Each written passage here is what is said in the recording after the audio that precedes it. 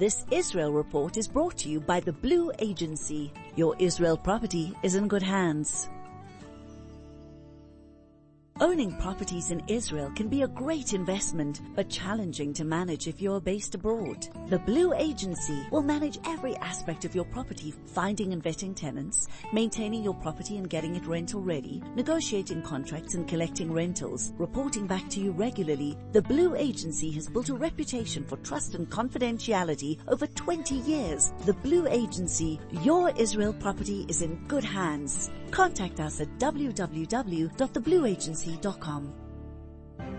The Israel Report for the latest news and insights with Anthony Reich. Anthony Reich, Boker Tov, good morning. How are you? Boker Tov, Moadim L'Simcha. It's been a kind of a busy week with so many activities.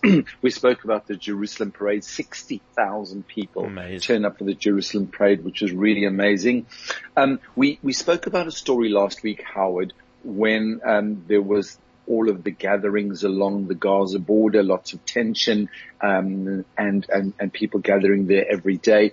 And then on Thursday, I think it was, I mentioned that Israel had decided to unilaterally open the Erez crossing to allow Gazan workers in and out, in spite of the fact that the tensions on the border didn't seem to dissipate. There still seemed to be a lot of activity and even some violence along the border, and yet Israel decided to open the crossing and allow workers in and out. And then the story kind of disappeared from the headlines. Nothing more said, and all gone quiet along the Gaza border. And what was quite fascinating was during the day on Thursday, there was an announcement that was issued by the Gazan authorities where they declared a warrior's rest day on Thursday. What? Which meant don't come to the border, don't create any violence, don't gather along the border. We're taking a rest day, a warrior's rest day. That's exactly what it was called. And they said that there was some work going on, some negotiations behind the scenes to try to help the situation, the way in which Palestinian prisoners are being treated in Israeli jails. And they also went on to say, and we wish to use this opportunity to try to improve the lives of Gazans living in Gaza. Now, that statement was really, really fascinating because on the one hand, it talked about some sort of a political a gain, some sort of a victory of some sort, where prisoners would be treated better, or there was at least talk to treat the prisoners a little better in Israeli prisons. But I think the second part of the announcement was really critical. This one about improving the lives of everyday Gazans, and they felt that the Warriors' Rest Day would serve that purpose. And I think, if we remove all the fluff and we look at the hard facts, I think there was some work going on in the background between mediators from Egypt and other, perhaps Qatar as well, to try to calm the situation along the Gaza border down a little bit. Clearly, the decision that was made to allow Gazan workers into Israel has had major impact, because that is now considered to be a critical leg for the general improvement of the lives of people living in Gaza.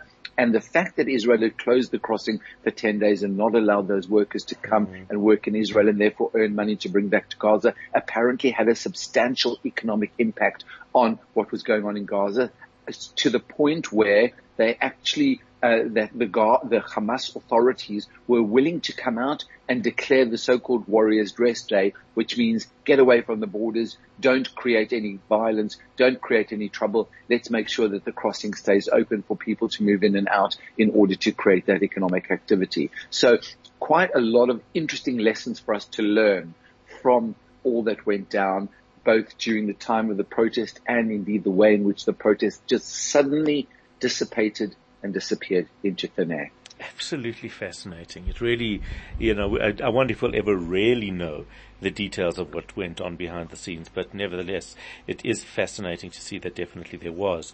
Questions continue to be asked about the extent to which the Palestinian component will dictate the move to normalization ties between Israel and Saudi Arabia. So what are the current indications? Well, the so-called Palestinian component is sort of written in inverted commas. There is so much going on at the moment with Saudi Arabia. Let's start with the amazing visit to Saudi Arabia by the Israeli Communications Minister Shlomo Karchi. Lots of pictures coming out of Riyadh showing a minyan taking place for Sukkot in Riyadh, reading from the scroll of the law, from the scroll of the Torah that was provided by the local community in Riyadh for the Israeli delegation at their hotel to create a minyan and to pray for Sukkot with their four species, the lulav and etrog. And the inscription on the cover of the Torah talks about the Saudi Jewish community and in a memory of King Salman and Crown Prince Mohammed bin Salman and lots of references to the leadership. Those people who are able to go online and get a picture of the cover of the Torah with the Hebrew inscription, talking about the king and the crown prince and talking about the Jewish congregation of the Kingdom of Saudi Arabia. It's really like a first off one-time event. Very, very fascinating indeed.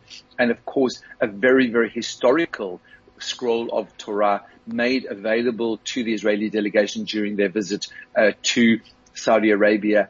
It seems as if the Saudis are really going out of their way to make the Israeli delegation feel at home, to feel welcome, really opening their homes, their hearts, everything that they have in order to make this something memorable. And indeed, it really has been amazing to watch how this has gone down.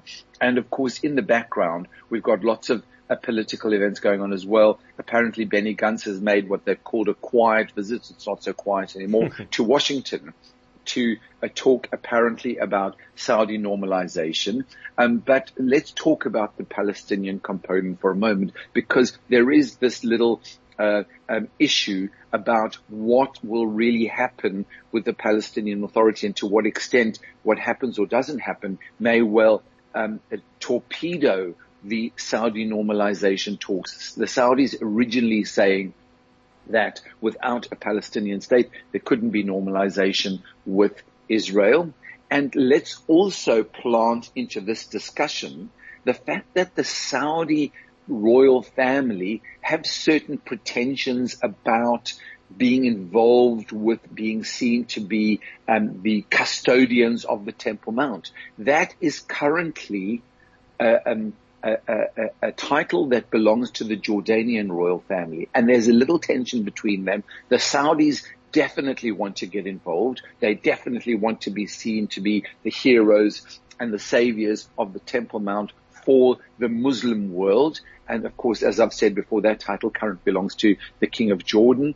But the Saudis do wish to become the knight in white, the knights on the white horses coming in to save the Temple Mount and to rescue it so that it's secure for the future of the Muslim world.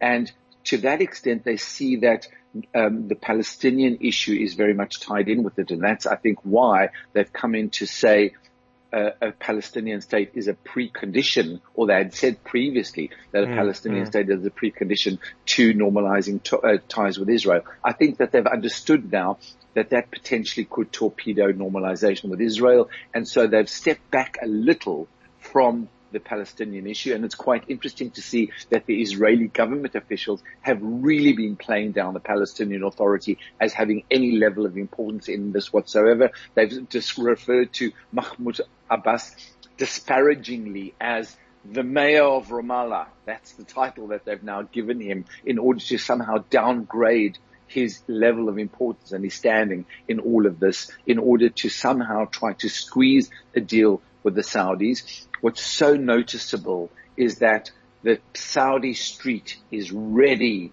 for normalization of ties with Israel. They really want this. I think it's so interesting because it's happening on the street level, business level, all the other ways. I think it's going to be very hard to pull this back, even if they would want to. I think you're right, and I think that the Saudis have already kind of gone down a path where they can't return any longer. And so they're going to have to find a way to somehow squeeze this. But the Palestinian issue is definitely a major talking point, and exactly what the Saudis will be willing to do in order, on the one hand, to be seen to be the saviors of the Temple Mount and the Palestinian people alongside that, but on the other hand, to somehow make sure that this generates the result that they want, which of course is normalization of ties with Israel, and of course getting the favors that they're going to be getting from the United States. Let's not forget that that's a major part of this deal, perhaps a nuclear program for civilian purposes, perhaps the protection of the United States, which we've spoken about previously. So there's a lot riding on this for the Saudis, and I think that not only the regime really wants it, but of course the Saudi street seems so ready for all of this to happen. Very interesting. The Mossad has denied reports that its head recently met with the head of the judicial reform protest movement. So why is the Mossad denying this, though? Well, I mean, this is a very didn't fascinating happen. Story. Yeah, it's a very fascinating story, because why would the Mossad be meeting with the heads of the judicial reform, and why wouldn't they? Why would they not want to be meeting? And so the issue here is that there are some accusations that have been leveled towards the Mossad, that they have something of a soft spot, that they have some sort of support that they've been given to the judicial reform process. And of course, in the process of supporting that, in the classic words of a former US president, if you're not with us, then you're against us. And so if the Mossad is seen in any way to be supporting the judicial reform process and the protests that have been going on, then that would be an anti-government kind of stance that the Mossad would be taking. And that, of course, would be entirely inappropriate for the security services of the state to be seen to be supporting those who are anti-government in the way that they're going about their business. So that is the reason why the Mossad chief, David Barnea, has issued the statement saying fake news. It's a little ironic that there's fake news being attributed to the Mossad. Absolutely. But there you go. And in fact, it was a Likud, a member of Knesset, Tali Gottlieb, who is in her own right very, very controversial. But she wrote that she heard, in inverted commas, that Shikma Bresler, who is the head, considered to be the head of the Judicial Reform Protest Organization, had a sit-down meeting with David Barnea, the head of the Mossad, without giving any more information.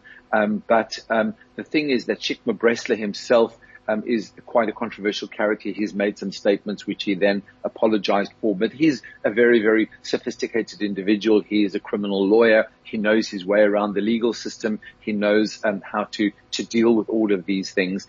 And it's interesting that the Mossad is somehow being associated with the judicial reform protest movement. I think it would be appropriate for them to meet in order for the Mossad just to understand to what extent these protests, which are now entering their 40th week, 40 weeks in a row of protests, and whether you agree with the protests and what they have to say, and whether you agree with all their actions or not, one has to give credit for 40 consecutive weeks of people, tens of thousands of people turning up every single week to make a statement. And, while there is a lot of truth in the fact that, to some degree the protest movement has been hijacked by people with their own agendas, and there have been lots and lots of controversial actions, one cannot ignore tens of thousands of people turning up on the street every single week for 40 consecutive weeks, and people still being interested and willing and wanting to do it. And the way in which it's been conducted, which is entirely peaceful, and people just coming out and having their say and protesting and showing, their opposition to whatever they're trying to protest on the day, and then going home until next week when they protest again. So I think that the Mossad would be interested to know a little bit more about what the intentions are and to what extent it might present a security threat. But when the Mossad become entangled in potentially supporting the judicial protest movement, I think that's where the controversy really opens itself up. Absolutely, you're right. It is a concern, and we really need to keep an eye on that. Finally, Simchat Torah will be celebrated in Israel tomorrow evening and Saturday. Not just a reminder for us, it is Shmini Atzeret tomorrow evening, but then Simchat Torah on Saturday evening. So Israel, it's a day in advance. What happens in Israel? So, in Israel, that's the point, of course, is that we have a slight offset from what happens outside of Israel, where Shmini Atzeret and Simchat Torah in Israel are all on the one day, which is a Friday night and Saturday, whereas outside of Israel, of course, they're split into 2 days. And it's a very, very festive Chag. Of course, people leave their Sukkot tomorrow evening and no longer use the Sukkot. And of course, there will be parties on the streets with people dancing and people gathering and copious quantities of alcohol being consumed all over for Friday evening and during the day on Saturday as well. But what then happens on Saturday night is quite incredible.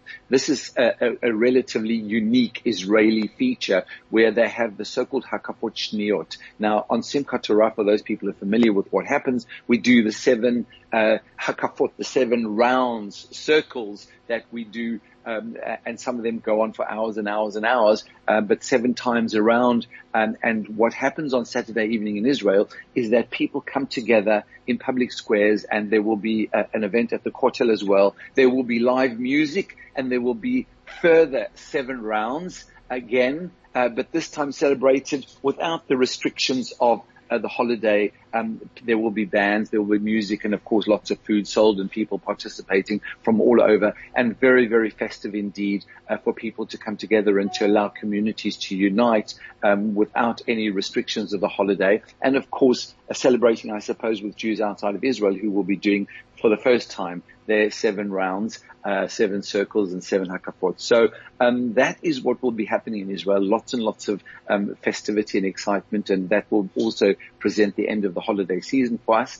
Apologies for running over, but just to wish everybody Shabbat Shalom and Chag Sameach.